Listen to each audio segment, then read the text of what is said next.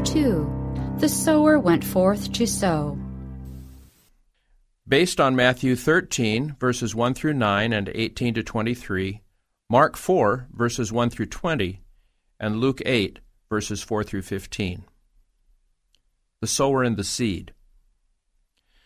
By the parable of the sower, Christ illustrates the things of the kingdom of heaven and the work of the great husbandman for his people.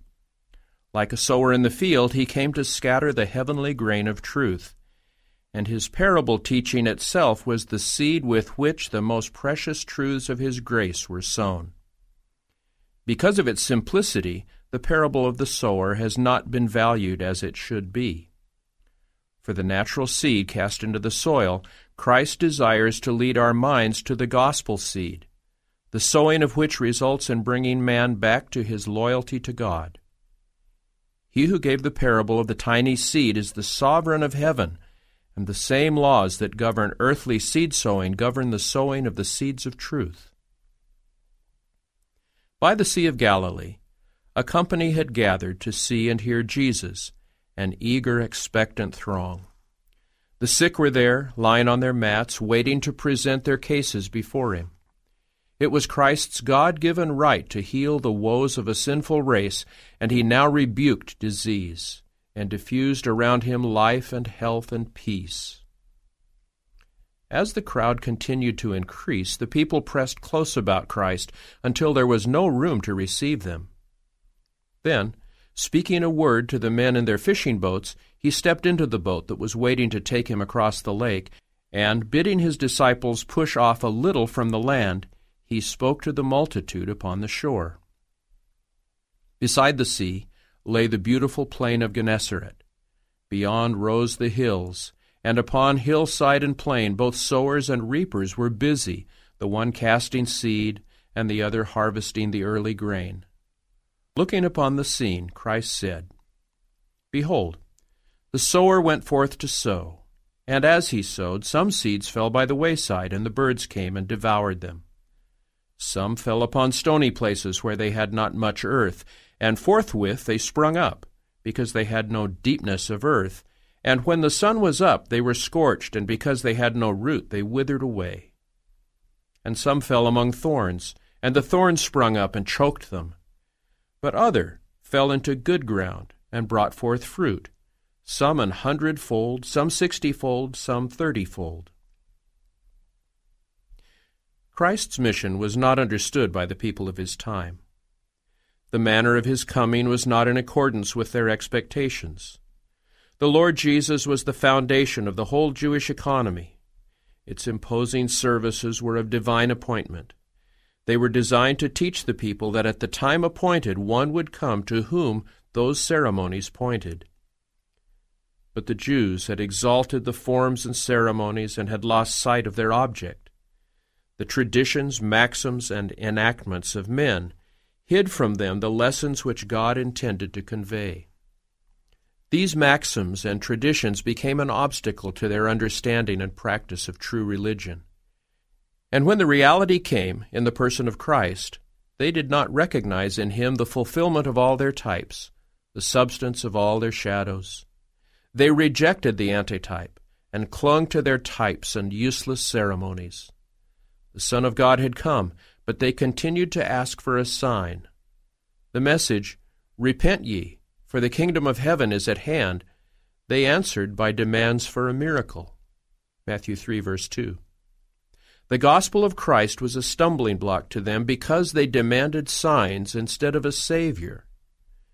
They expected the Messiah to prove his claims by mighty deeds of conquest, to establish his empire on the ruins of earthly kingdoms. This expectation Christ answered in the parable of the sower. Not by force of arms, not by violent interpositions was the kingdom of God to prevail, but by the implanting of a new principle in the hearts of men. He that soweth the good seed is the Son of Man. Matthew 13:37. Christ had come, not as a king, but as a sower, not for the overthrow of kingdoms, but for the scattering of seed, not to point his followers to earthly triumphs and national greatness, but to a harvest to be gathered after patient toil and through losses and disappointments. The Pharisees perceived the meaning of Christ's parable, but to them its lesson was unwelcome. They affected not to understand it. To the multitude it involved in still greater mystery the purpose of the new teacher, whose words had so strangely moved their hearts and so bitterly disappointed their ambitions. The disciples themselves had not understood the parable, but their interest was awakened. They came to Jesus privately and asked for an explanation. This was the desire which Christ wished to arouse, that he might give them more definite instruction. He explained the parable to them, as he will make plain his word to all who seek him in sincerity of heart. Those who study the Word of God with hearts open to the enlightenment of the Holy Spirit will not remain in darkness as to the meaning of the Word. If any man willeth to do his will, Christ said, he shall know of the teaching, whether it be of God or whether I speak from myself. John 7:17, the Revised Version. All who come to Christ for a clearer knowledge of the truth will receive it. He will unfold to them the mysteries of the kingdom of heaven, and these mysteries will be understood by the heart that longs to know the truth. The heavenly light will shine into the soul temple and will be revealed to others as the bright shining of a lamp on a dark path. The sower went forth to sow. In the east, the state of affairs was so unsettled, and there was so great danger from violence, that the people dwelt chiefly in walled towns, and the husbandmen went forth daily to their labor outside the walls. So Christ, the heavenly sower, went forth to sow. He left his home of security and peace, left the glory that he had with the Father before the world was, left his position upon the throne of the universe. He went forth, a suffering, tempted man, went forth in solitude to sow in tears, to water with his blood the seed of life for a world lost. His servants, in like manner, must go forth to sow. When called to become a sower of the seed of truth, Abraham was bidden, Get thee out of thy country, and from thy kindred, and from thy father's house, unto a land that I will show thee. Genesis 12, verse 1. And he went out, not knowing whither he went. Hebrews 11:8. So to the Apostle Paul, praying in the temple at Jerusalem, came the message from God, Depart, for I will send thee far hence unto the Gentiles. Acts 22:21. So, those who are called to unite with Christ must leave all in order to follow him. Old associations must be broken up, plans of life relinquished, earthly hopes surrendered. In toil and tears, in solitude, and through sacrifice, must the seed be sown. The sower soweth the word.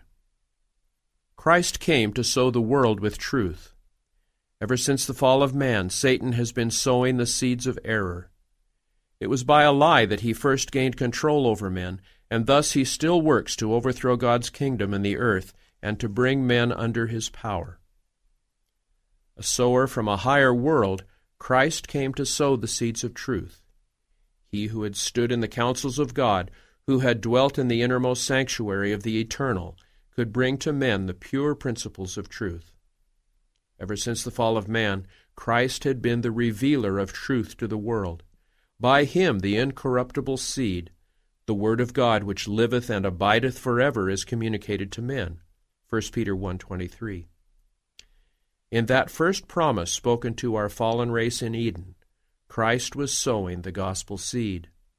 But it is to his personal ministry among men and to the work which he thus established that the parable of the sower especially applies.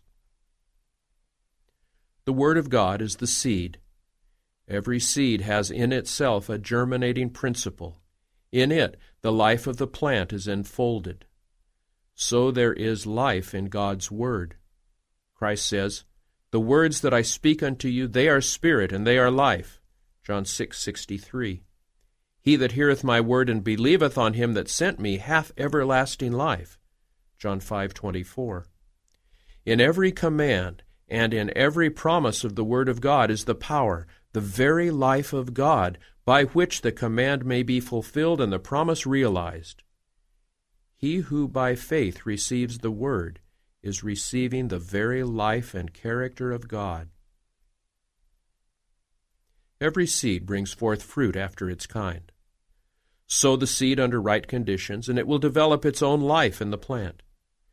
Receive into the soul by faith the incorruptible seed of the Word, and it will bring forth a character and a life after the similitude of the character and life of God. The teachers of Israel were not sowing the seed of the Word of God. Christ's work as a teacher of truth was in marked contrast to that of the rabbis of his time. They dwelt upon traditions, upon human theories and speculations. Often that which man had taught and written about the Word they put in place of the Word itself. Their teaching had no power to quicken the soul. The subject of Christ's teaching and preaching was the Word of God. He met questioners with the plain, "It is written. What saith the Scriptures? How readest thou?" At every opportunity when an interest was awakened by either friend or foe, he sowed the seed of the Word. He who is the way, the truth, and the life, himself the living Word, points to the Scriptures, saying, "They are they which testify of me." And beginning at Moses and all the prophets, he opened to his disciples in all the Scriptures the things concerning himself. John 5:39 and Luke 24:27. Christ's servants are to do the same work. In our day, as of old, the vital truths of God's Word are set aside for human theories and speculations. Many professed ministers of the gospel do not accept the whole Bible as the inspired Word. One wise man rejects one portion, another questions another part. They set up their judgment as superior to the Word, and the Scripture which they do teach rests upon their own authority. Its divine authenticity is destroyed. Thus, the seeds of infidelity are sown broadcast, for the people become confused and know not what to believe. There are many beliefs that the mind has no right to entertain. In the days of Christ, the rabbis put a forced, mystical construction upon many portions of Scripture. Because the plain teaching of God's Word condemned their practices, they tried to destroy its force. The same thing is done today. The Word of God is made to appear mysterious and obscure in order to excuse transgression of His law. Christ rebuked these practices in His day. He taught that the Word of God was to be understood by all. He pointed to the Scriptures as of unquestionable authority, and we should do the same. The Bible is to be presented as the Word of the infinite God, as the end of all controversy and the foundation of all faith. The Bible has been robbed of its power, and the results are seen in a lowering of the tone of spiritual life. In the sermons from many pulpits of today, there is not that divine manifestation which awakens the conscience and brings life to the soul. The hearers cannot say, "Did not our heart burn within us while He talked with us by the way, and while He opened to us the Scriptures?" Luke 24:32. There are many who are crying out for the living God, longing for the divine presence. Philosophical theories or literary essays, however brilliant, cannot satisfy the heart. The assertions and inventions of men are of no value. Let the Word of God speak to the people. Let those who have heard only traditions and human theories and maxims hear the voice of Him whose Word can renew the soul unto everlasting life. Christ's favorite theme was the paternal tenderness and abundant grace of God. He dwelt much upon the holiness of His character and His law. He presented Himself to the people as the way, the truth, and the life. Let these be the themes of Christ's ministers. Present the truth as it is in Jesus. Make plain the requirements of the law and the gospel. Tell the people of Christ's life, of self-denial and sacrifice, of His humiliation and death, of His resurrection and ascension, of His intercession for them in the courts of God, of His promise, "I will come again and receive you unto myself," John 14:3. Instead of discussing erroneous theories or seeking to combat the opponents of the gospel, follow the example of Christ. Let fresh truths from God's treasure house flash into life. Preach the Word. Sow beside all waters. Be instant in season, out of season. He that hath my word, let him speak my word faithfully. What is the chaff to the wheat, saith the Lord? Every word of God is pure. Add thou not unto his words, lest he reprove thee, and thou be found a liar. 2 Timothy 4:2, Isaiah 32:20, Jeremiah 23:28, and Proverbs 3:5 and 6. The sower soweth the word.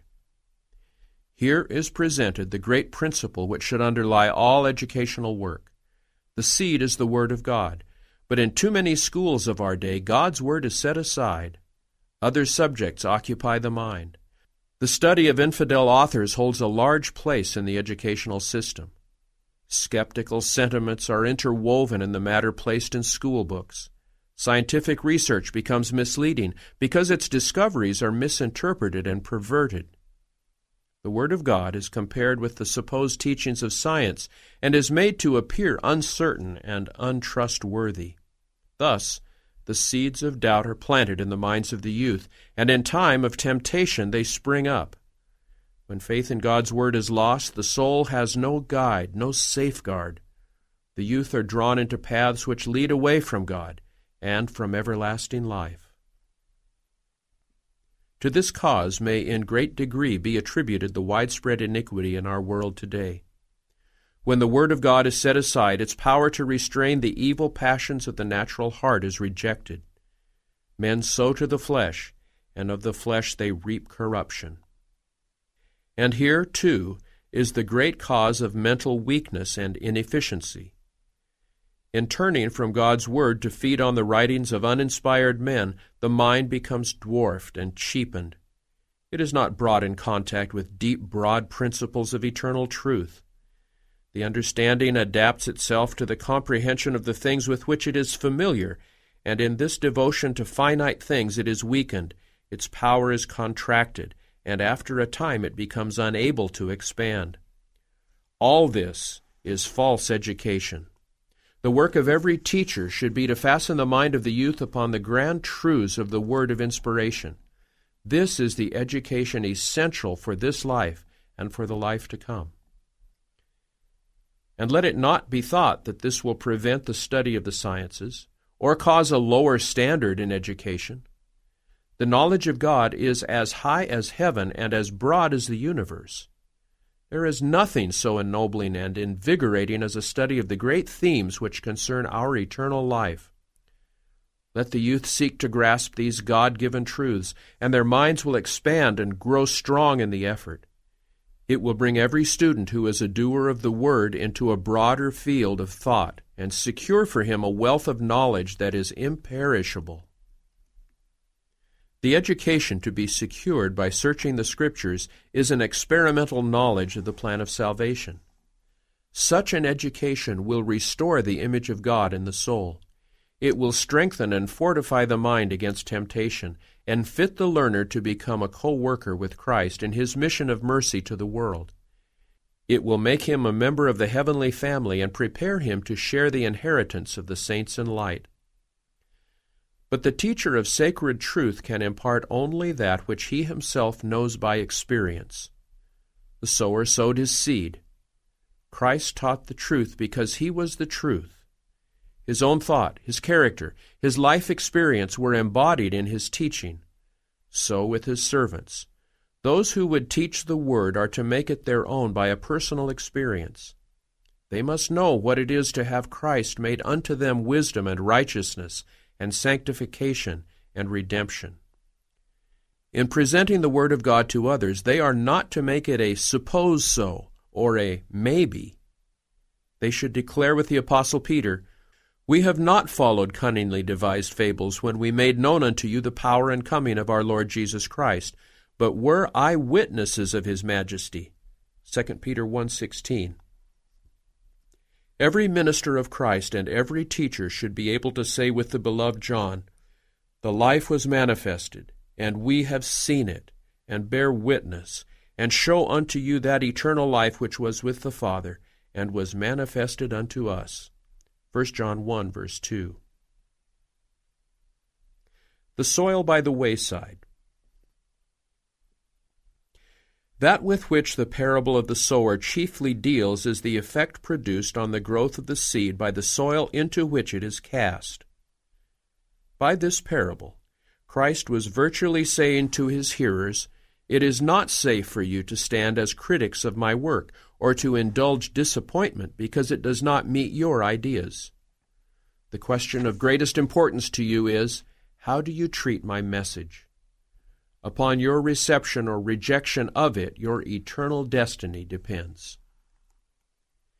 Explaining the seed that fell by the wayside, he said, "When anyone heareth the word of the kingdom, and understandeth it not, then cometh the wicked one, and catcheth away that which was sown in his heart.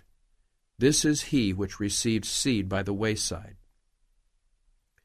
The seed sown by the wayside represents the word of God as it falls upon the heart of an inattentive hearer. Like the hard, beaten path, trodden down by the feet of men and beasts, is the heart that becomes a highway for the world's traffic, its pleasures and sins. Absorbed in selfish aims and sinful indulgences, the soul is hardened through the deceitfulness of sin, Hebrews 3:13. The spiritual faculties are paralyzed. Men hear the word but understand it not. They do not discern that it applies to themselves. They do not realize their need or their danger. They do not perceive the love of Christ, and they pass by the message of his grace as something that does not concern them. As the birds are ready to catch up the seed from the wayside, so Satan is ready to catch away the seeds of divine truth from the soul. He fears that the word of God may awaken the careless and take effect upon the hardened heart. Satan and his angels are in the assemblies where the gospel is preached. While angels of heaven endeavor to impress hearts with the word of God, the enemy is on the alert to make the word of no effect. With an earnestness equaled only by his malice, he tries to thwart the work of the Spirit of God. While Christ is drawing the soul by his love, Satan tries to turn away the attention of the one who is moved to seek the Savior. He engages the mind with worldly schemes. He excites criticism or insinuates doubt and unbelief. The speaker's choice of language or his manner may not please the hearers, and they dwell upon these defects. Thus the truth they need, and which God has graciously sent them, makes no lasting impression. Satan has many helpers. Many who profess to be Christians are aiding the tempter to catch away the seeds of truth from other hearts. Many who listen to the preaching of the Word of God make it the subject of criticism at home. They sit in judgment on the sermon as they would on the words of a lecturer or a political speaker. The message that should be regarded as the word of the Lord to them is dwelt upon with trifling or sarcastic comment. The minister's character, motives, and actions, and the conduct of fellow members of the church are freely discussed. Severe judgment is pronounced, gossip or slander repeated, and this in the hearing of the unconverted. Often these things are spoken by parents in the hearing of their own children. Thus are destroyed respect for God's messengers and reverence for their message, and many are taught to regard lightly God's word itself. Thus, in the homes of professed Christians, many youth are educated to be infidels, and the parents question why their children are so little interested in the gospel and so ready to doubt the truth of the Bible. They wonder that it is so difficult to reach them with moral and religious influences. They do not see that their own example has hardened the hearts of their children. The good seed finds no place to take root, and Satan catches it away. In stony places. He that receiveth the seed into stony places, the same is he that heareth the word, and anon with joy receiveth it. Yet hath he not root in himself, but dureth for a while. For when tribulation or persecution ariseth because of the word, by and by he is offended. The seed sown upon stony ground finds little depth of soil.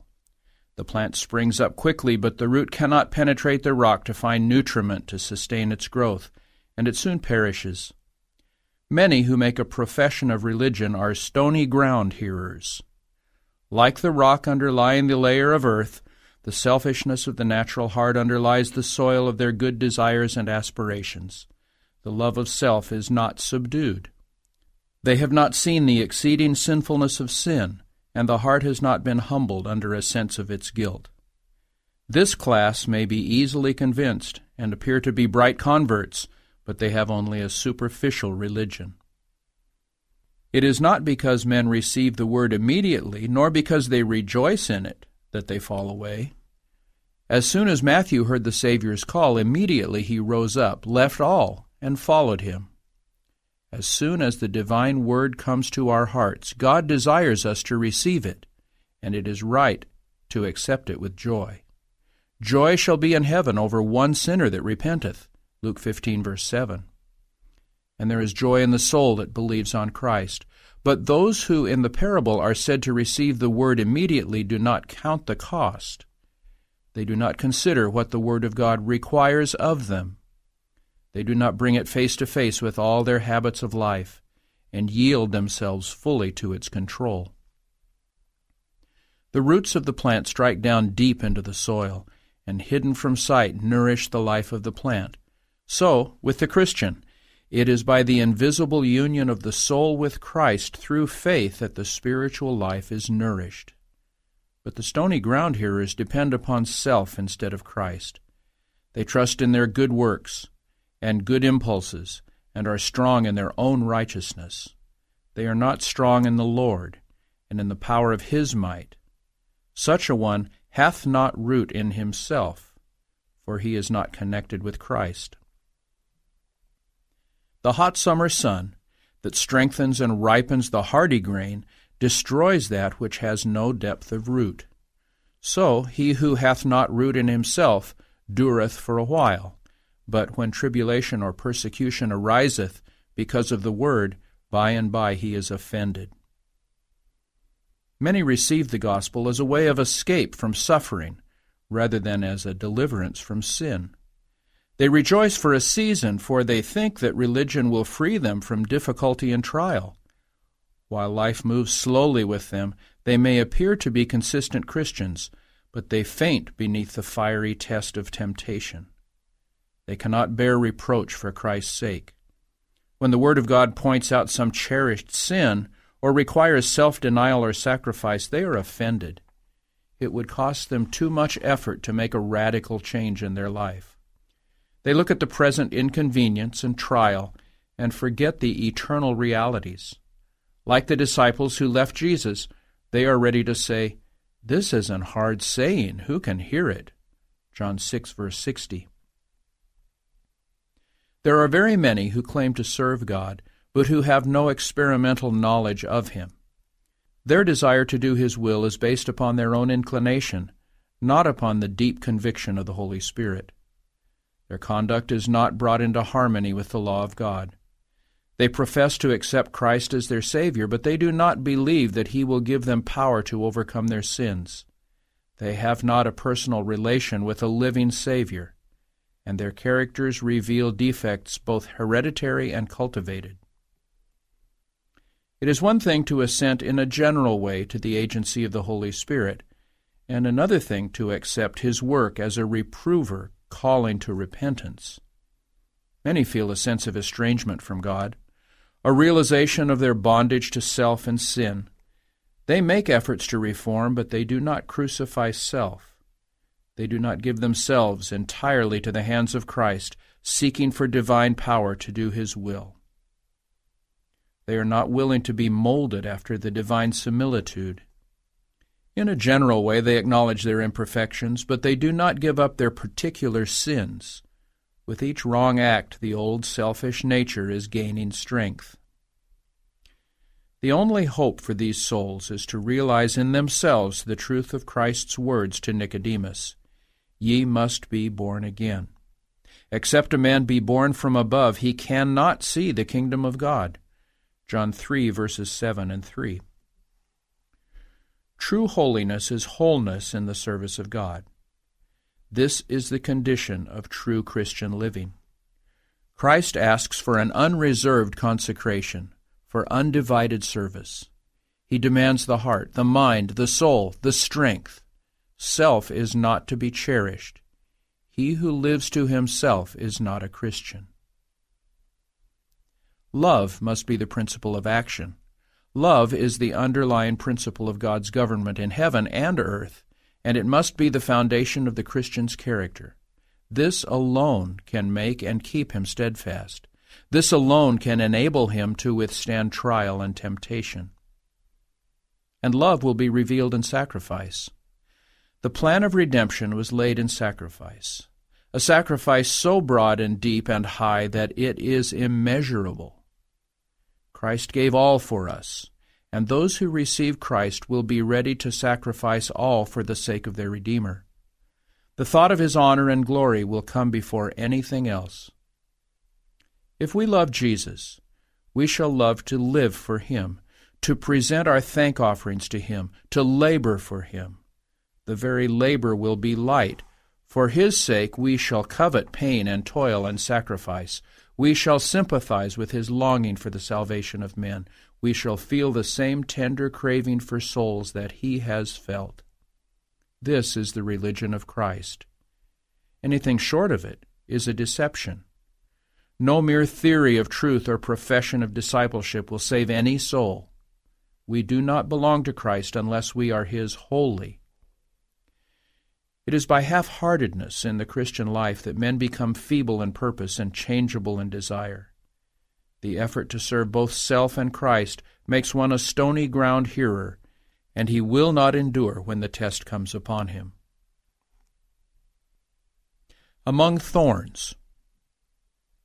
He also that receives seed among the thorns is he that heareth the word, and the care of this world and the deceitfulness of riches choke the word, and he becometh unfruitful.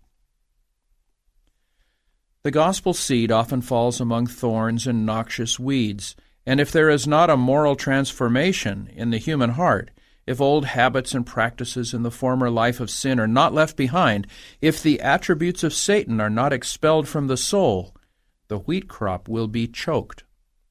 The thorns will come to be the crop, and will kill out the wheat. Grace can thrive only in the heart that is being constantly prepared for the precious seeds of truth. The thorns of sin will grow in any soil. They need no cultivation. But grace must be carefully cultivated. The briars and thorns are always ready to spring up, and the work of purification must advance continually.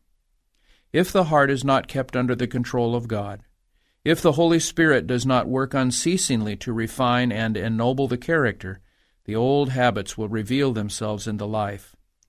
Men may profess to believe the gospel, but unless they are sanctified by the gospel, their profession is of no avail. If they do not gain the victory over sin, then sin is gaining the victory over them. The thorns that have been cut off but not uprooted grow apace until the soul is overspread with them. Christ specified the things that are dangerous to the soul. As recorded by Mark, he mentions the cares of this world, the deceitfulness of riches, and the lusts of other things. Luke specifies the cares, riches, and pleasures of this life. These are what choke the word, the growing spiritual seed. The soul ceases to draw nourishment from Christ, and spirituality dies out of the heart. The cares of this world. No class is free from the temptation to worldly care. To the poor, toil and deprivation and the fear of want bring perplexities and burdens. To the rich come fear of loss and a multitude of anxious cares. Many of Christ's followers forget the lesson he has bidden us learn from the flowers of the field. They do not trust to his constant care. Christ cannot carry their burden, because they do not cast it upon him. Therefore the cares of this life, which should drive them to the Savior for help and comfort, separate them from him. Many who might be fruitful in God's service become bent on acquiring wealth. Their whole energy is absorbed in business enterprises, and they feel obliged to neglect things of a spiritual nature. Thus they separate themselves from God. We are enjoined in the Scriptures to be not slothful in business, Romans 12:11. We are to labor that we may impart to him who needs. Christians must work. They must engage in business, and they can do this without committing sin. But many become so absorbed in business that they have no time for prayer, no time for the study of the Bible, no time to seek and serve God. At times the longings of the soul go out for holiness and heaven, but there is no time to turn aside from the din of the world to listen to the majestic and authoritative utterances of the Spirit of God. The things of eternity are made subordinate, the things of the world supreme. It is impossible for the seed of the Word to bring forth fruit, for the life of the soul is given to nourish the thorns of worldliness. And many, who are working with a very different purpose, fall into a like error. They are working for others' good. Their duties are pressing, their responsibilities are many, and they allow their labor to crowd out devotion. Communion with God through prayer and a study of His Word is neglected. They forget that Christ has said, "Without me ye can do nothing," John 15, verse 5. They walk apart from Christ. Their life is not pervaded by His grace, and the characteristics of self are revealed. Their service is marred by desire for supremacy and the harsh, unlovely traits of the unsubdued heart. Here is one of the chief secrets of failure in Christian work. This is why its results are often so meager. The deceitfulness of riches. The love of riches has an infatuating, deceptive power. Too often, those who possess worldly treasure forget that it is God who gives them power to get wealth. They say, "My power and the might of mine hand hath gotten me this wealth," Deuteronomy 8:17. Their riches, instead of awakening gratitude to God, lead to the exaltation of self. They lose the sense of their dependence upon God and their obligation to their fellow men. Instead of regarding wealth as a talent to be employed for the glory of God and the uplifting of humanity, they look upon it as a means of serving themselves. Instead of developing in man the attributes of God, riches thus used are developing in him the attributes of Satan. The seed of the Word is choked with thorns. And pleasures of this life. There is danger in amusement that is sought merely for self-gratification. All habits of indulgence that weaken the physical powers, that becloud the mind, or that benumb the spiritual perceptions, are fleshly lusts which war against the soul. 1 Peter 2, verse 11. And the lusts of other things. These are not necessarily things sinful in themselves, but something that is made first instead of the kingdom of God. Whatever attracts the mind from God, whatever draws the affections away from Christ, is an enemy to the soul. When the mind is youthful and vigorous and susceptible of rapid development, there is great temptation to be ambitious for self, to serve self. If worldly schemes are successful, there is an inclination to continue in a line that deadens conscience and prevents a correct estimate as to what constitutes real excellence of character. When circumstances favor this development, growth will be seen in a direction prohibited by the Word of God. In this formative period of their children's life, the responsibility of parents is very great. It should be their study to surround the youth with right influences that will give them correct views of life and its true success. Instead of this, how many parents make it their first object to secure for their children worldly prosperity? All their associations are chosen with reference to this object. Many parents make their home in some large city and introduce their children into fashionable society. They surround them with influences that encourage worldliness and pride. In this atmosphere, the mind and soul are dwarfed. The high and noble aims of life are lost sight of. The privilege of being sons of God, heirs of eternity, is bartered for worldly gain. Many parents seek to promote the happiness of their children by gratifying their love of amusement. They allow them to engage in sports and to attend parties of pleasure and provide them with money to use freely in display and self-gratification. The more the desire for pleasure is indulged, the stronger it becomes. The interest of these youth is more and more absorbed in amusement, until they come to look upon it as the great object of life. They form habits of idleness and self-indulgence that make it almost impossible for them ever to become steadfast Christians. Even the church, which should be the pillar and ground of the truth, is found encouraging the selfish love of pleasure. When money is to be raised for religious purposes, to what means do many churches resort? To bazaars, suppers, fancy fairs, even to lotteries and like devices. Often the place set apart for God's worship is desecrated by feasting and drinking, buying, selling, and merrymaking. Respect for the house of God and reverence for His worship are lessened in the minds of the youth. The barriers of self-restraint are weakened. Selfishness, appetite, the love of display are appealed to, and they strengthen as they are indulged. The pursuit of pleasure and amusement centers in the cities. Many parents who choose a city home for their children, thinking to give them greater advantages, meet with disappointment, and too late repent of their terrible mistake. The cities of today are fast becoming like Sodom and Gomorrah. The many holidays encourage idleness. The exciting sports, theater-going, horse racing, gambling, liquor drinking, and reveling stimulate every passion to intense activity. The youth are swept away by the popular current. Those who learn to love amusement for its own sake open the door to a flood of temptations. They give themselves up to social gaiety and thoughtless mirth, and their intercourse with pleasure lovers has an intoxicating effect upon the mind. They are led on from one form of dissipation to another, until they lose both the desire and the capacity for a life of usefulness. Their religious aspirations are chilled, their spiritual life is darkened. All the nobler faculties of the soul, all that link man with the spiritual world, are debased. It is true that some may see their folly and repent.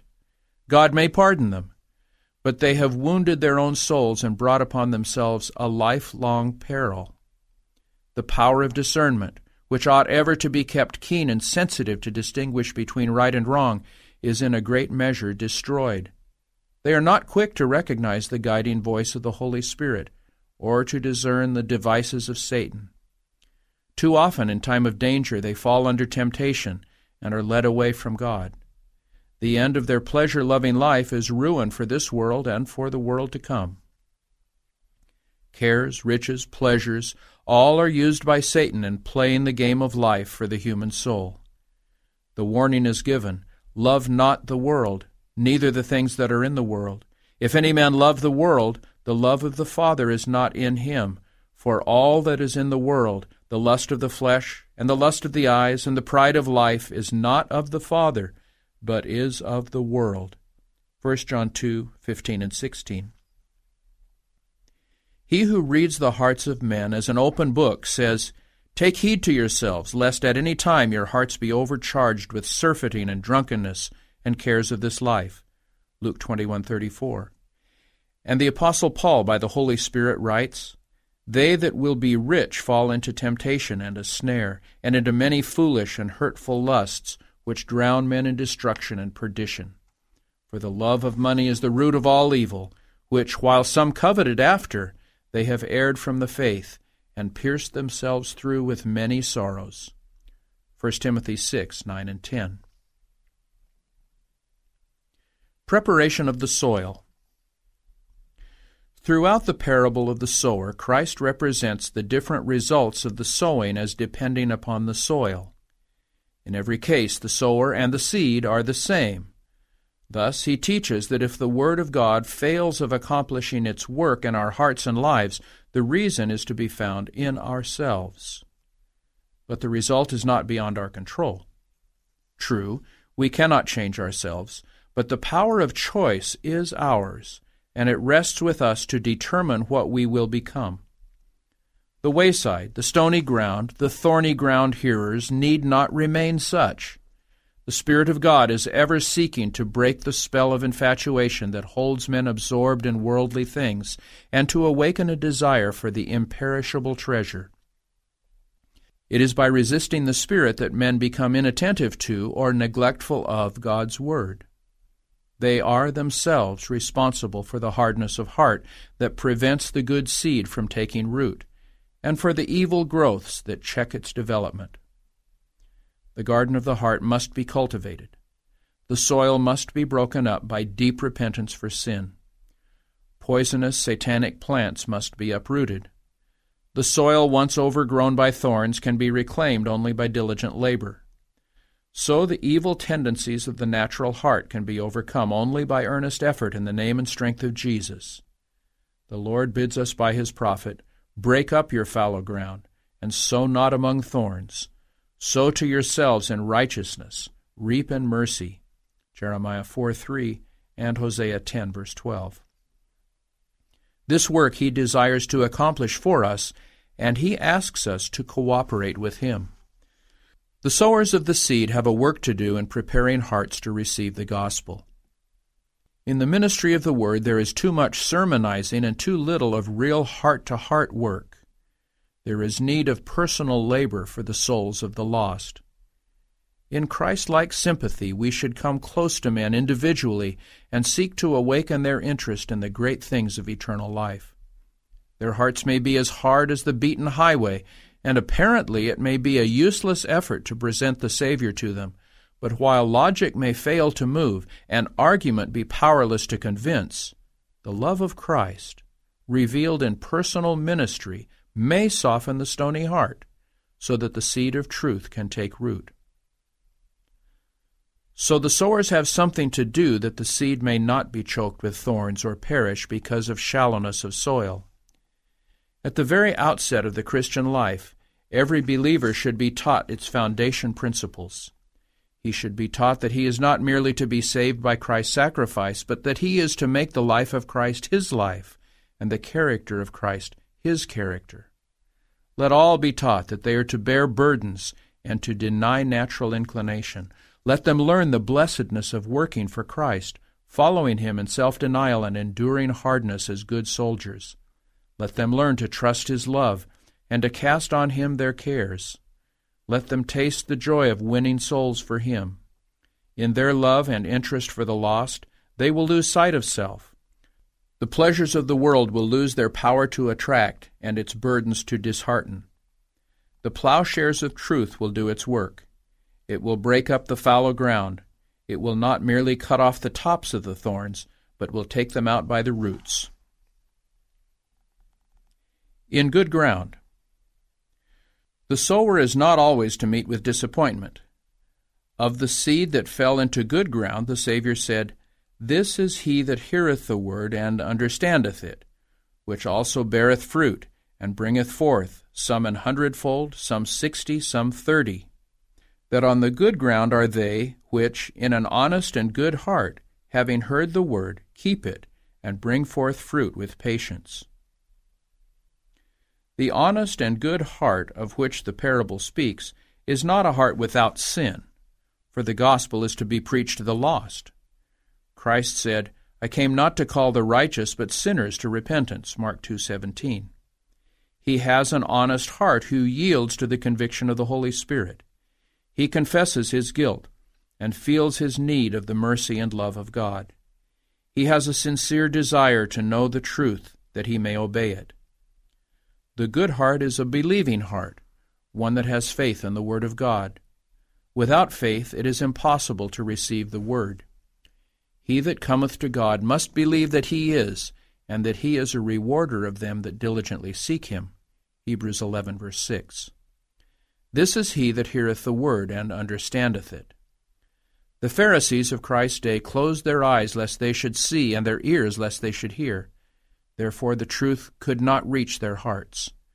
They were to suffer retribution for their willful ignorance and self-imposed blindness. But Christ taught His disciples that they were to open their minds to instruction and be ready to believe. He pronounced a blessing upon them because they saw and heard with eyes and ears that believed. The good ground hearer receives the word not as the word of men, but as it is in truth, the word of God. 1 Thessalonians 2:13. Only he who receives the Scriptures as the voice of God speaking to himself is a true learner. He trembles at the word, for to him it is a living reality. He opens his understanding and his heart to receive it. Such hearers were Cornelius and his friends, who said to the Apostle Peter, "Now therefore are we all here present before God, to hear all things that are commanded thee of God." Acts 10:33.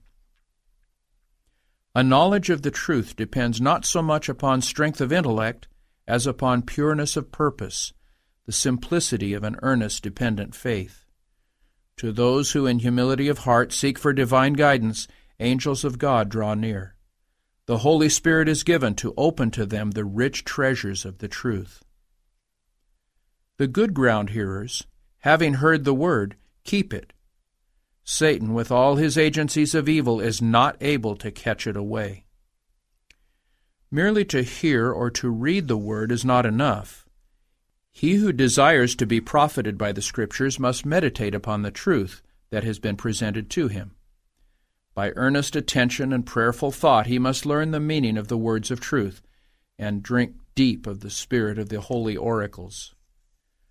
God bids us fill the mind with great thoughts, pure thoughts. He desires us to meditate upon His love and mercy, to study His wonderful work in the great plan of redemption. Then clearer and still clearer will be our perception of truth, higher, holier our desire for purity of heart and clearness of thought. The soul dwelling in the pure atmosphere of holy thought will be transformed by communion with God through the study of the Scriptures. And bring forth fruit. Those who, having heard the word, keep it, will bring forth fruit in obedience. The Word of God, received into the soul, will be manifest in good works. Its results will be seen in a Christ-like character and life. Christ said of Himself, "I delight to do Thy will, O my God. Yea, Thy law is within my heart."